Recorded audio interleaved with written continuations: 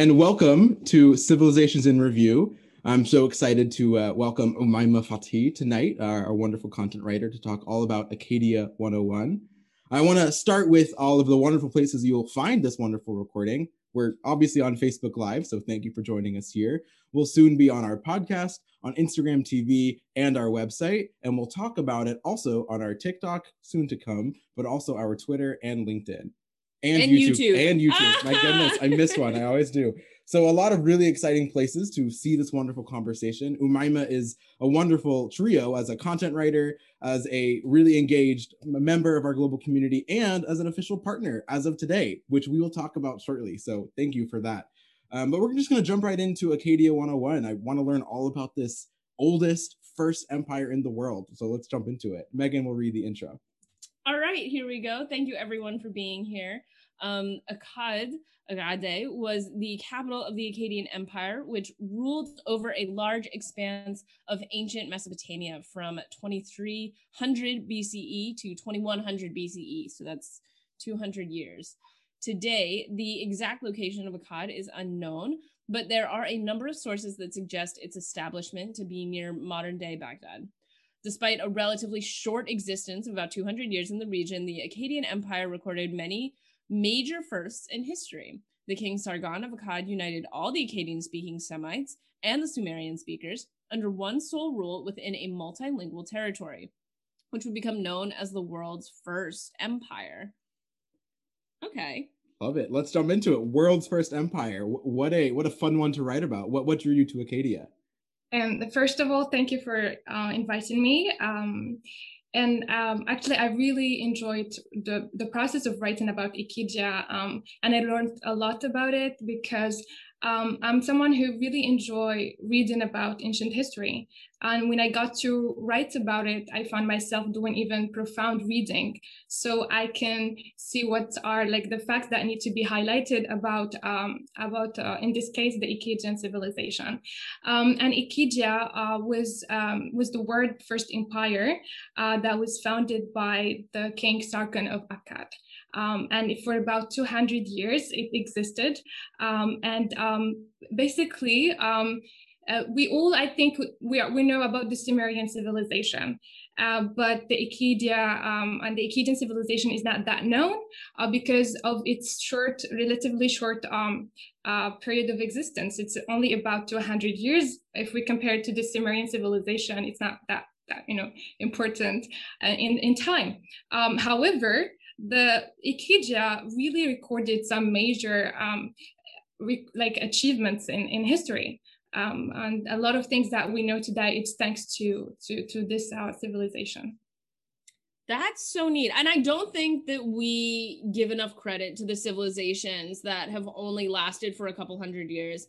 I know the Tulanids only lasted 50. Yeah. And so, like, the first time that we heard about the Tulanids and their absolute roller coaster, soap opera, drama of an existence, it was so amazing. And you can do so much. You can have so much modern influence, stuff that like Ben and I didn't even expect for somebody who you studied a lot of civilizations in your graduate program.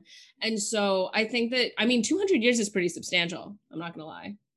Especially to be 4,000 years ago from today and to be the first empire and the Sumerians then take over and is a much longer empire. You have to start somewhere. I want to talk about in your inception decline, you call it the curse of Akkad. What is that? That sounds really interesting. Or who is that? Yeah. And actually, I really enjoyed this part the most, writing about the collapse of the Akkadian civilization, because it has two different perspectives. There is the mythology explanation behind the collapse.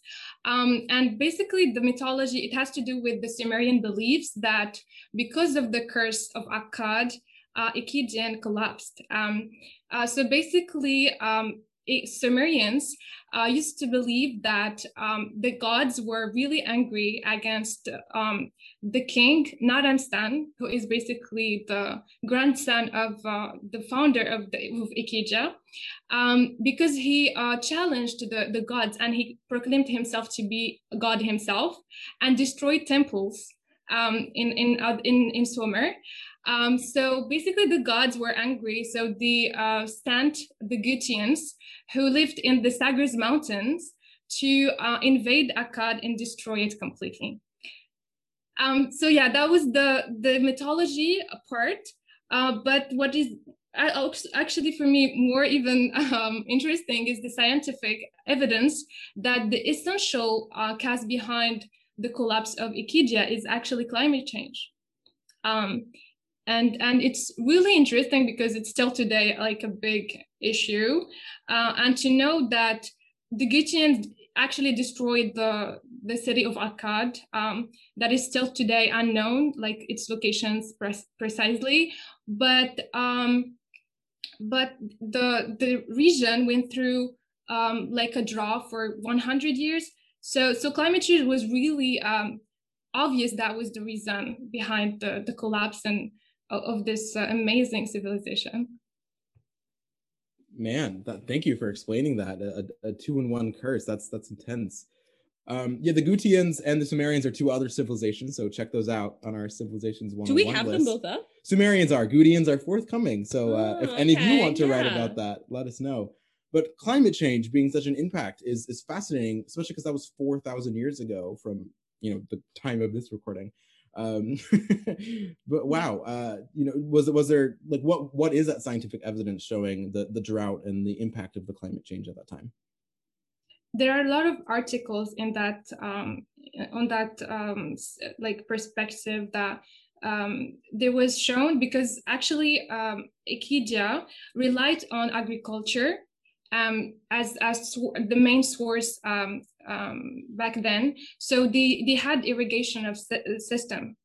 And also what's really interesting is that basically Akkadians embraced the Sumerian culture and practices, so they used the same irrigation system.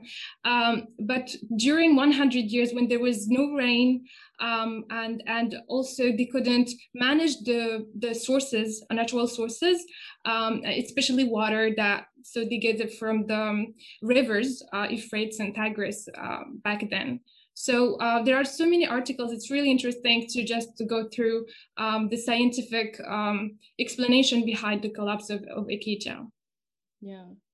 So I'm looking through your article and I'm reading the key accomplishments section, which I always enjoy reading. Ben always goes for like economics ruling system, and I always go for modern influence key accomplishments. And I'm looking at the fact that the Akkadians invented the first postal service, which is very exciting. A friend of mine, this is completely off topic, but a friend of mine just recently got a job at USPS, which I very kindly pronounce USPS, Office of Inspector General. So congratulations, Josh Bradley. But let's hear a little bit more about the very first postal service. Yes. Actually, thanks to Akkadians, we have the postal service today, until today. And writing about the achievement, actually, it was a bit difficult because, as I said, Akkadians, they embraced the Sumerian culture. So all the practices, be it religious like practices, administration, services, etc., they kept the same. So I was like, what are the inventions and the achievements that were solely made by the Akkadians? And actually, they were the first to invent the postal service, and by actually putting clay tablets in clay envelopes and putting also the information of the receiver. So they were the first one to actually invent this service. So they made clay envelopes to put clay tablets in. That is so fascinating. Yes, I'm glad it didn't rain for 100 years, though. Clearly. Like, I would imagine that would get soupy. Wow. Did you see anything in your research that said like Sumeria took that idea and kind of ran with it? Because of the revival of the Sumerians afterwards, they kept the same. So there was like they maintained the same services and what the invention of the Akkadians afterwards. Yeah. But the credits is of course to Akkadians. Yeah, I feel like you can't take like an invention like that and then just kind of walk away from it. Obviously, because it's still around today and everybody has a postal service, but Yeah, I didn't know that it came from clay envelopes and clay tablets. That's so cool. Got to start somewhere. Fascinating. So speaking of the way this empire is organized and whatnot, let's talk about King Sargon, the creator of this empire. Was it a pretty monarchical type of rule, or how was their structure as an empire? So before the Akkadian like empire, the ancient Sumer basically was like formed by like city states. So each city state has a king. And when like the king Sargon of Akkad took over ancient Sumer, he invented a new system of governance completely, which is basically a hereditary kingship. He managed to keep power by installing his sons basically and as governors after him. So this is how was the system. Cool. So yeah, fascinating. I'm also reading here in the ruling system that all the daughters were the high priestesses of all of the major gods. Yeah, that is a really cool. Really interesting. I love that a lot. Yeah, wow. Yeah, no, that's awesome. And there is also what I learned and I found very inspiring is the story of his daughter. The daughter of King Sargon in Hedwana, she's basically the first writer and poet in history. And she wrote basically around 42 hymns, and 2 of them were dedicated to the goddess of love, Ishtar. And today there are in museums like clay tablets that show her work. And then I find this very inspiring for women, and just to know that she was like basically the first writer and poet ever. The first writer and poet also had the first postal service at her disposal. I mean, that's perfect. Get your word out. That's really cool. And also happened to be a priestess over one of the major gods. I mean, wow. So I'm assuming it was a quite like multi-god society and religion, right? Yes, actually, it was religion was really important to maintain order within the empire, and by giving such power to the daughter, they also could really they had important role within the management, if we can say, and the governance of the entire empire. Well, I think that solidifies it. Women are definitely better than men. I don't know if everyone on Facebook would agree with this, right? But I think after knowing all of this, women are definitely 100% better than men. I mean, the first poet and writer in all of history is the high priestess daughter of the first king of the first empire. Yeah, I'll stick with that. Like I would take high priestess over a major god instead of a governor of some city any day. Wow, that is really fascinating. I mean, I think what I like about that system too, clearly he had a lot of sons to organize all of these city states, but it was kind of a familial empire in a sense, instead of, just conquest or battle or whatnot. It was, all of my sons and families and nephews, are controlling different cities and regions. Well, and we've seen civilizations that have completely crumbled because they just didn't know how to pass off power onto the next generation. And I think King Sargon definitely knew how to do that. If anything else, right? Like he had the plan. He knew who he wanted to fill the role. And I think that's very helpful. Who collapsed? Do you remember? all of them. All of them collapsed. No, who collapsed because they didn't. It was like they had one son. It was the Timurids. The Timurids. Yes. Thank you. And and there's like his grandson, Rana. Oh my God, the word. It's Naram's son. Basically, he also managed to expand the boundaries of the empire, and like conquer more land, etc. But there was the when he challenged the gods and he tried to take over the religious also power, destroy temples, not respect people, like the people how they view religion. That was really important to maintain, has always been like important to maintain order within civilizations. This is what led to a lot of problems and the beginning of the collapse of also Akkadia. because he's the last ruler of the empire. Yeah. So the curse of Akkad, basically. The curse of Akkad.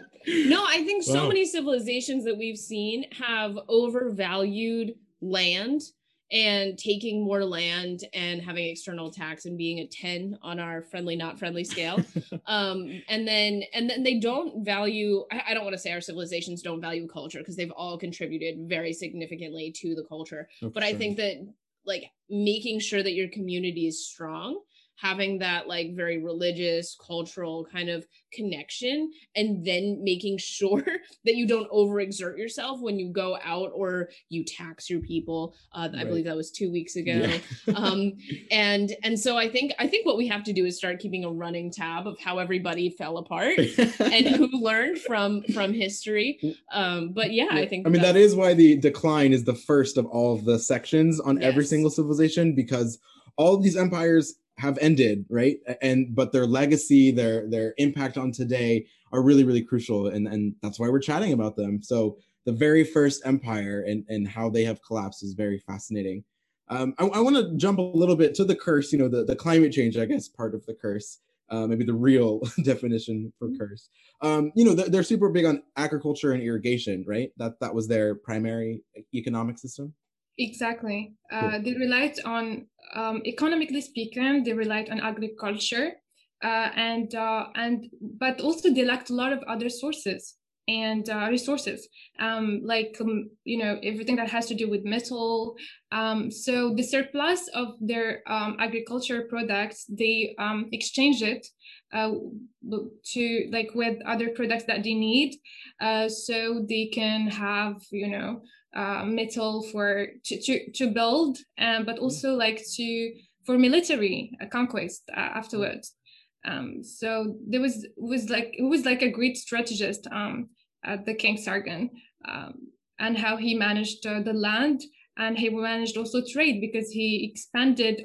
He basically created solid trade roads between the major city-states in ancient Sumer. So yeah, that's really, really cool that there is that ancient trade route. Good thing they had such a great postal service, I guess, to hey, we have these types of food, trade with us. I'm guessing, at least, who knows. So was trade a big part of the empire then, of all of the ancient Mesopotamian city-states trading and engaging with one another? Yes, trade prospered during the Akkadian reign, because there was as an empire, they were the Sumerian and the Akkadians living in coexistence, even though they speak different languages and slightly they have some different practices, but still they managed to live in coexistence. And trade prospered, as I said, during this reign, because there was the roads that were built in a way that facilitated communication, and also to bring the precious metals that they need, and they're not in the region of ancient Sumer. Incredible. Sometimes I think about the things that we're doing with Civilizations in Review, right? And I think about in 2,000 years, if people are gonna look back on us and be like, oh yeah, Ben, when he conquered, I don't know, wherever he's gonna go. Yeah, my salad today, that was what I conquered. All right. But it'd be it was a 200-year blah blah blah, because you handed it off to 5 of your sons and then it failed, and here are the reasons why. I think that's so wild, and this is kind of just me having oh, time is so wild moment. But I think that going deep back into history and kind of running through these civilizations that had so much, like I said before, modern impact, it's baffling, and I think it's wonderful, obviously.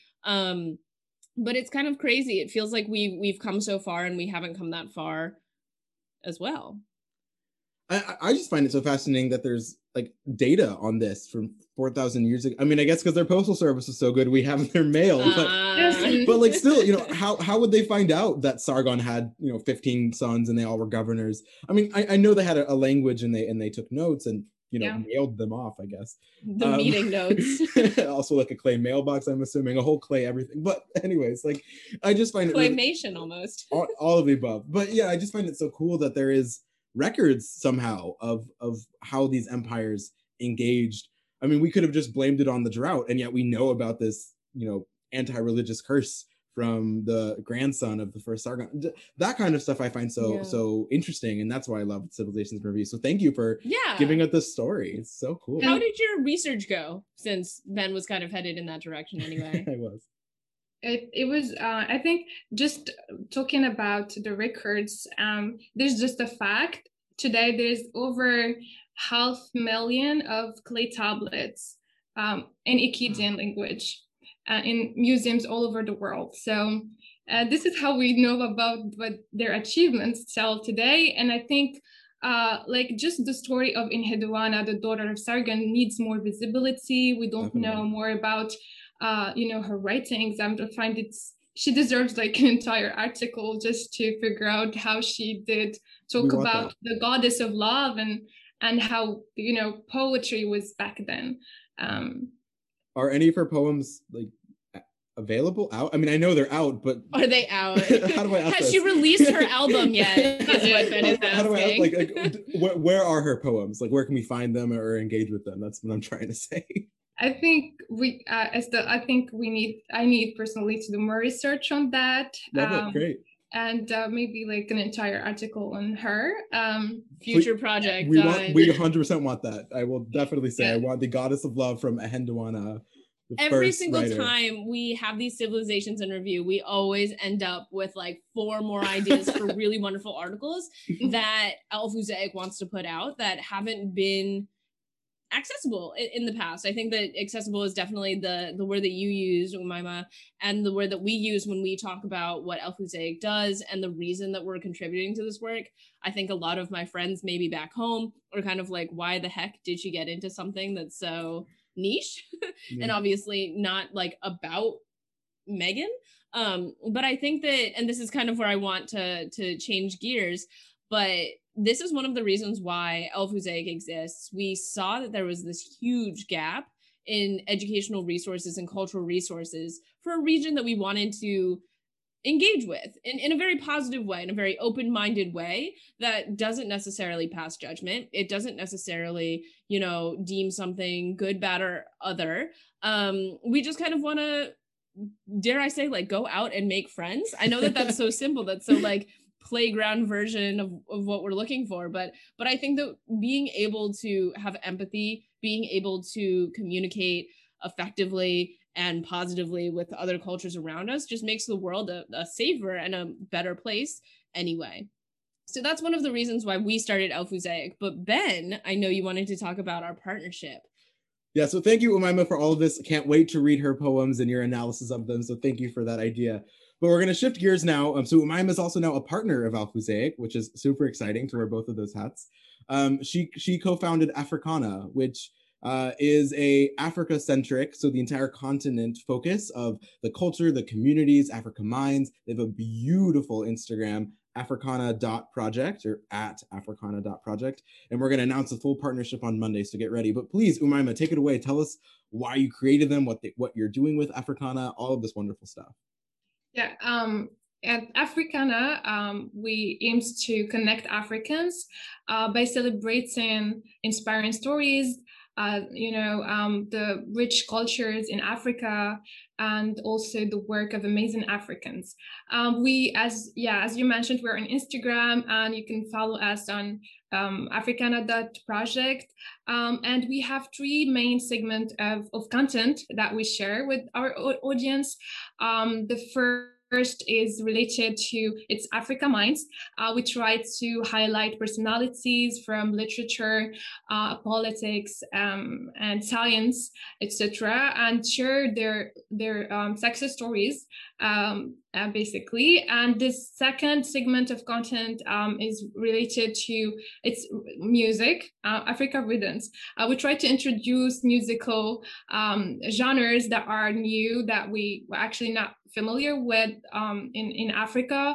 Also, the stories of artists from the continent. And the third segment, which is basically Explore Africa, we try to highlight content creators on Instagram, for instance, that travel throughout the continent, also promote social entrepreneurs and small businesses. So yeah, that's basically Africana for now. Also, we will be on other social media soon. So yeah, stay tuned. Incredible. So please, everyone, check them out. They're so incredible. 8 of our 22 MENA SWANA countries are also in Africa, so there's a lovely crossover there. Oumaima, you're from Morocco, which is very much in the center of both of those two worlds. So it's so lovely. We chatted earlier today with Oumaima and her co-founder Alexis, who's based in, I think, Nigeria, if I'm not mistaken. Not mistaken. Yes. She's from Nigeria. So it's just such a wonderful focus. That's not the same exact thing that we do with Alfuzek, but a very similar appreciation for the globe and the wonderful cultures that make it up. So thank you for taking on this project. I can't wait to see what Africana does. I kind of wish Ahendawana was based in Africa, or Akkadia was, so you could use their stories too. But we have many other civilizations, I promise, that you can double dip with. But again, congrats on starting this really wonderful initiative. I really hope it blows up as best it can. Thank you so much for the opportunity to talk about Africana. And also, I'm really excited about our partnership and creating quality content to inspire the audience that we want, but also, people from all over the world, and to know about the Middle East and North Africa, but also Africa as a continent. Yes, I'm really excited.